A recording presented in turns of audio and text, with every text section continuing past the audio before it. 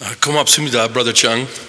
Thank you very much. That was a very sweet way to bring the Spirit in. And thanks for President Sister Cush for hosting Karen and I today. We're so grateful to be here and grateful to be with you, Ensign College.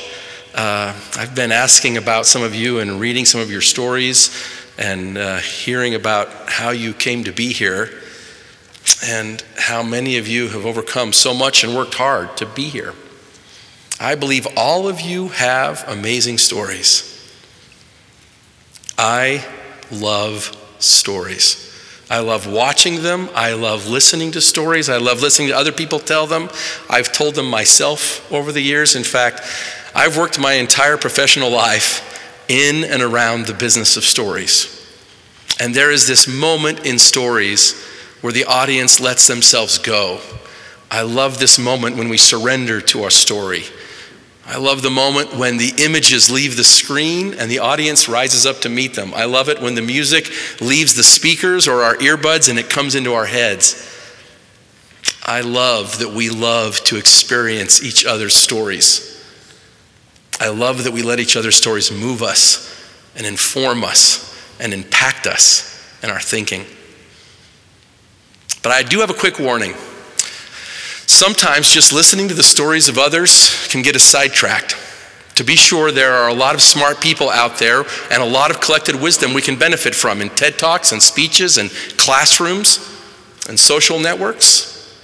But let's face it, ideas and understandings change over time, and the thing that everyone's talking about today can evolve tomorrow. And to complicate that even further, as you know, validation and self-interest have become a huge part of the equation. Of course, we all seek validation in different ways during our lives. But now, maybe more than any time in history, there is a motivation for validation. More than ever, there are more folks whose actual job it is to be popular. This sharing culture, driven by social currency and the economy of clicks and likes and subscribes and validation, is too often what drives the sharing of thoughts and ideas with each other. But I believe that you and I know that in the heart of our hearts that there's something more than that. We know that there's something greater than all of us, right? So in the church, and at least weekly, in settings like this and others, we gather to read and reflect on stories that help us look beyond ourselves. Stories both current and recorded throughout millennia. And some of these stories we even gather up and write down, and a few of those stories we even set aside and canonize as scripture, and we set them apart from other stories. But the point of going to church and reading the scriptures and listening to others is not just to believe them or believe the stories, but to take from them. We're not just to listen, envy, judge, or blindly obey the stories or the voices telling the stories, but we're to listen for the voice of God in the stories and how that connects to the divine gift in us. When President Cush asked you to raise that up, he's asking you to take advantage of that moment so that when we gather and share and listen to stories, what we're listening to is what the divinity is trying to tell us about our story, about our journey, and the divine truths that we're reclaiming as part of our journey. So I hope that as we share stories today that you and I can feel and hear and seek the divinity that is offered to us and the divinity that's inside of us. And so with that, I'm going to tell you a story, if that's okay.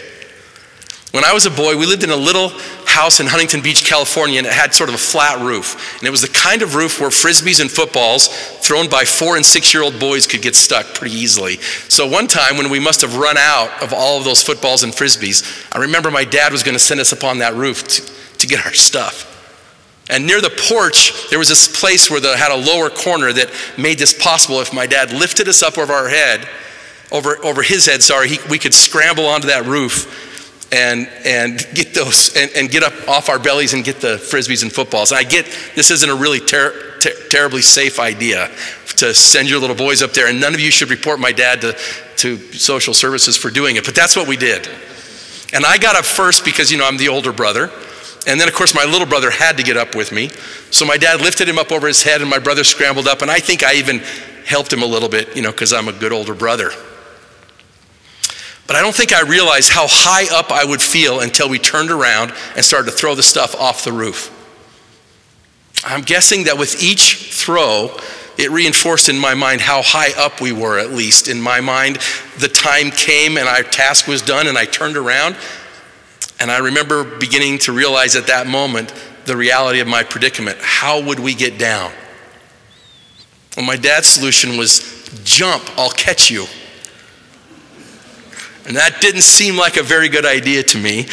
And as I just stood there thinking about what a bad idea it was to jump off the roof and into the air, and I was trying to figure out, I think, even if my dad really would or could catch me, just then, whoosh, my little brother came running past me, and he leaped out into space into my dad's arms. In my mind's eye, I can still see my little brother moving away from me in the air through space, spread eagle and back arched and arms outstretched, squealing at the thrill of being able to fly. I thought, was he crazy? Is he insane? My stomach cramped with those kind of feelings, I remember. So after putting my giggling little brother down, my dad looked up at me with his arms open like it was my turn.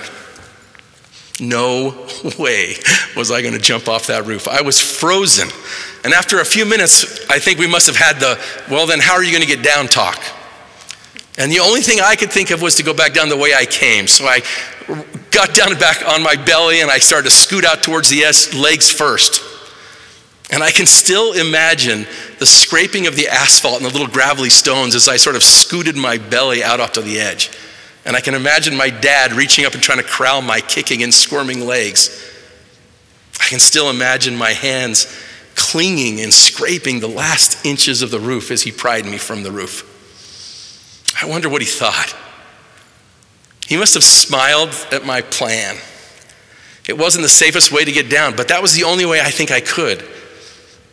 I wanted to jump off that roof like my brother, but I couldn't for some reason. So was I not brave enough? Was I not trusting enough? For the rest of our growing up, I couldn't do what my brother could do. He learned to do back handsprings and backflips and tumble. He did all sorts of things that took courage or stupidity or leaps of faith or whatever. And depending on how you look at it, I think I was always jealous of his bravery. For many years, when I've thought about faith in my life, I've thought about that story. And there are one or two lessons that have developed for me over time. The first is this: we are all different and our journeys are different.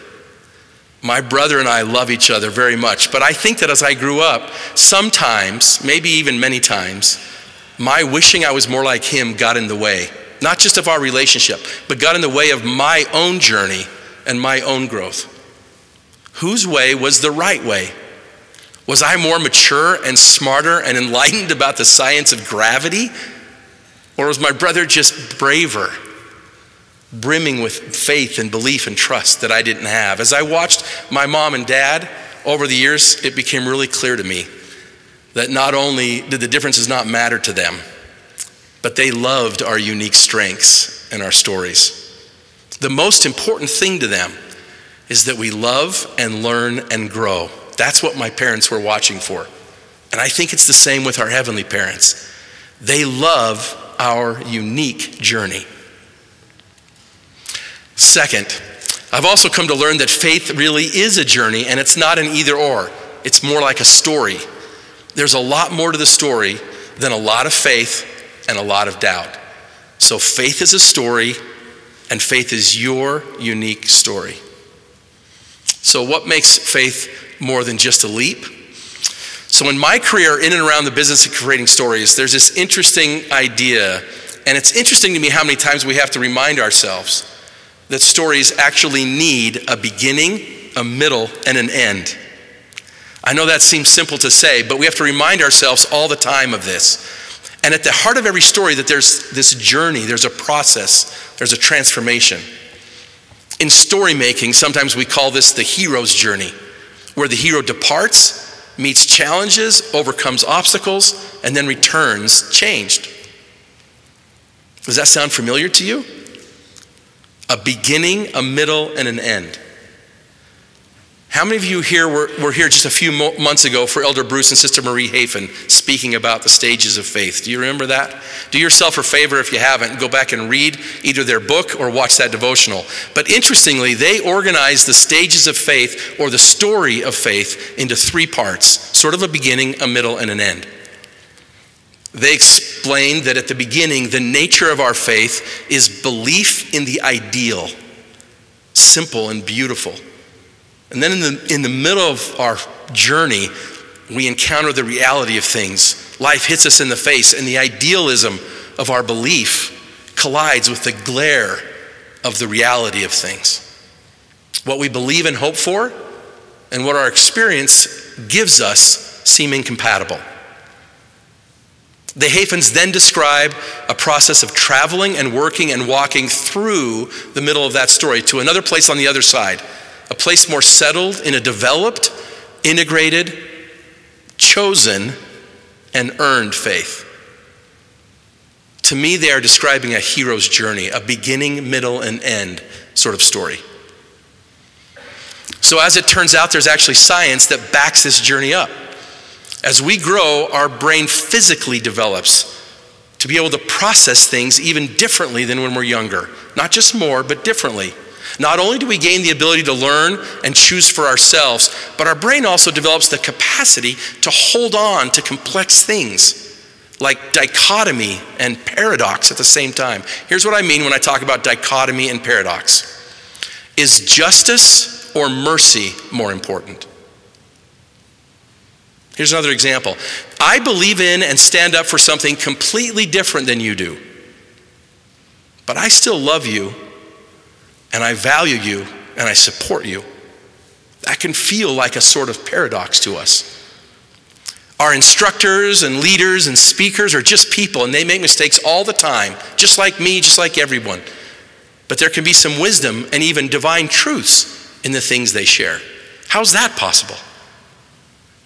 Our closest family and friends are imperfect creatures. They drive us crazy, but they're also a great truth for our own growth. It's hard to get our mind around that. We are imperfect believers, so the church itself is naturally flawed. But the church is also a beautiful vehicle given to us for communing in Christ's perfection. Joseph was flawed, but divine truth was restored through him. 2 things seemingly at odds can be true at the same time. When our brain begins to consider these colliding realities, we are traveling the great middle of our faith story. Luckily, our brain develops along the same time to be able to hold on to and walk through and process and reconcile these things. And because all these things shall give us experience and shall be for our good, our journey with faith can take on more color now, more complexity, more agency, and more meaning. And that leads me to another thing that has to happen in stories. The hero on the journey must act and decide. In the face of the environment and the situations and the external forces, our hero has to take on what the journey brings. For it must needs be that there is an opposition in all things. And so our hero, the hurdles, for our hero, the hurdles, the obstacles, the complex problems, and the challenges are all part of the story. Our hero's reactions to them are keys to the story, keys to the hero's transformation. So remember, this is your story. You are the protagonist. You are the hero. But it might be easy at this point to misunderstand that very important part of the story. It might be easier to decide that your role is to be judge instead of hero. It might be easier for you or I to sit back and say, well, convince me, God. Convince me to believe in you.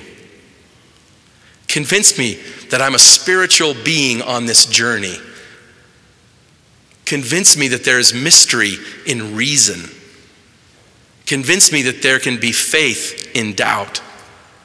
Convince me that there is mercy in justice. Convince me that there is beauty in ashes. Convince me that an open heart is as important as an open mind. Convince me, Lord. But we are not here to say, convince me. This is our journey, and we are not here to sit on the sidelines of the journey in the bleachers or the spacious buildings like some sort of judge, trying to determine if the journey is even valid. Our role is not like a judge or a referee, or to even judge the referee like a spectator. We are the protagonists in the hero's journey. We are not here to be convinced. We are here to choose. We are here to choose and be changed by our choices. It is better for us, Eve teaches in the temple. That is how the hero is made, or rather remade, transformed, or redeemed. Okay, so what does choosing and changing look like exactly? Well, we already know that it's not one moment of leaping from a roof, but it's a journey of choices. The hero won't be transformed until they choose over and over again. And every choice may not be a leap, but it's almost certainly like a step into a dark room before the light turns on, before we know the outcome. It's always a brave step. Scripture stories call it an experiment. A choice in the midst of darkness or doubt, a desire to believe. It's the I don't know the meaning of all things, but I know this moment. A neighbor and friend, Sister Isabel Peterson, just recently gave a talk in church when she left on her mission. And what she said spoke to my soul when she said, "A believer is someone who takes action." Then she quoted, "Be thou an example of a believer." Our hero typically has to ask themselves, am I a believer? What would a believer do right now? Okay, so another thing we might ask ourselves is, what if I decide not to choose? What if I decide not to be the hero or to act in my story? Well, here's the thing, you will. You have to, because the story is actually moving all around you. Does that make sense? It reminds me of a river. And with that, I'm going to tell you another story. How many of you know what running a river is? Anybody know what running a river is? How many of you run a river? There was a time in my life that I had never actually run a river. I had floated on a river in a tube, but running a river is different. Here's what I mean. Back when Karen and I were newlyweds, our former YSA bishop had also been a Colorado river guide. And he took the ward on an adventure outing to run a river. And he invited us back as newlywed chaperones just months after we'd gotten married. And when we got there, it turned out that one of the boat guides for one of the boats couldn't come. So our friend asked us if I would be willing to guide one of the boats. Well, I'd never run a river, remember? I'd never been a river runner or a guide even. And okay, these weren't like class 5 rapids or the heart of the Grand Canyon or anything, but there were rapids and bumps, and we were gonna get bounced around and tossed around. And I had only ever floated in a tube in a river, so I wasn't that confident. And Karen, by the way, for sure knew I didn't know what I was doing. But our friend and our guide assured us that we'd all be okay. And then he told us this last remaining thing. When we get into the river, there will be some rapids, but don't worry. Your boat will be okay.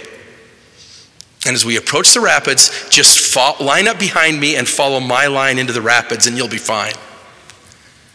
Oh, and then he adds, oh, and by the way, keep telling everybody in your raft to stay in the boat and rowing so you can steer. So I guess it turns out you have to be in the boat and rowing in order to steer the boat. Well, it got bumpy and we were tossed around and I kept saying, keep rowing, and we kept rowing and we made it through. And we had a ball. So here's the lesson. Even though it was bumpy, even though we got tossed around, we didn't think anything was broken. We didn't say, hey man, this river's broken. My boat is broken. Something's wrong with this river because we're getting tossed around. Well, that'd be silly to say in the middle of a river run. And in that way, our story is like a river run. For sure, there are times when something really is wrong and you need to reach out for help when that's true. But very, very often, The bumps in the rapids that you and I are feeling are just part of the story. And our hero's journey is to navigate and choose our way through them. With all of that choosing and steering, we are transformed along the way. You see, sometimes we think that life is happening to us, but it's actually happening for us. The journey was created for us, and we were made for it. So remember, this is a hero's journey, an unfolding story with beginnings, middles, and ends. And you were uniquely created by divine parents. This is your unique story. And you are who you need to be for this story. You were built for this story. You were built for this river. Your boat is not broken, and the river is not broken. Don't try to scramble back upriver or flee to the sides. Embrace the river. Remember, we're here to choose. We're not here to sit back and say, convince me. So show up in your story. Keep your oar in the water and be the hero of your journey so the journey can transform you. Here's the great news for you. You are a generation who loves to learn by experience, and that happens to be the doctrine. Use that to your advantage. I really do think you were born for this story at this time in history. You were made for this river. There's one more thing we haven't talked about yet. Remember our bishop and river guide friend? Remember how he said to follow his line down the river, and especially in the rapids? Probably guessed by now that there's another character in the story, another force. Christ is in the story with us. His role in our story can take on many dimensions, but we have to decide that too. Christ is always there for us in many ways, whether we choose to acknowledge that or not, because for sure the Spirit of Christ is given to all. But Christ invites you and I to take up our cross, our story, our oar, and follow him. If we choose to follow Christ, if we choose to take on his name, to receive him, if we align ourselves with him, if we immerse ourselves in him, if we always remember him, then there's something more that comes to us, even more than peace and comfort as we follow his line through the rapids. It's the promise of baptism and the sacrament prayer. His Spirit will always be with us. His divinity merges with the spark of the divine that's in us, reawakening it and giving it new life and new birth. This is how we're born again in the Spirit. This is how we receive it. Our choosing and steps become sanctified by him. I am in the Father, and ye in me, and I in you, Christ promises to us. Does that feel true to you? Does that ring true to you? Can you feel the divinity of that resonating with the spark inside of you? Can you feel God speaking to you? Maybe it's like a little highlighter in your heart. Maybe it comes and goes. Maybe it's gentle. Maybe it's burning. Maybe it's fleeting. But remember, it's unique to you. Can you only hope to believe today? Let this work in you. Act as if you believed. Take your step, immerse your oar in the water, and see if you feel more of the divine in you. Follow Jesus and take the steps a believer would take, and he will help you and sanctify your steps. I love this quote from Sister Lisa Harkness. Our faith grows as we experiment on the Word of God with hope and diligence, trying our very best to follow Christ's teachings. Our faith increases as we choose to believe rather than doubt, forgive rather than judge, and repent rather than rebel. Our faith is refined as we patiently rely on the merits and mercy and grace of the Holy Messiah. End quote. And President Nelson has invited us, you might remember, to start today to increase your faith. And he then gives us these steps: to study, to choose to believe in Jesus Christ, to partake of ordinances, and to ask Heavenly Father in the name of Jesus Christ for help. And President Nelson also recently reminded us that, quote, overcoming the world is not an event that happens in a day or two. It happens over a lifetime as we repeatedly embrace the doctrine of Christ. The Lord doesn't require a perfect faith to have access to his perfect power, but he does require us to use our agency, to choose to believe, and to show up for our story. So let's show up for our story, not just with open minds, but with open hearts. Not to feel guilty for who we are not, but to use our agency to take the hero's journey and be transformed. Let us choose. Choose to not only believe in God, but choose to know God and choose to love God. May we all choose God and be changed by our story and our choices is my prayer in the name of Jesus Christ. Amen.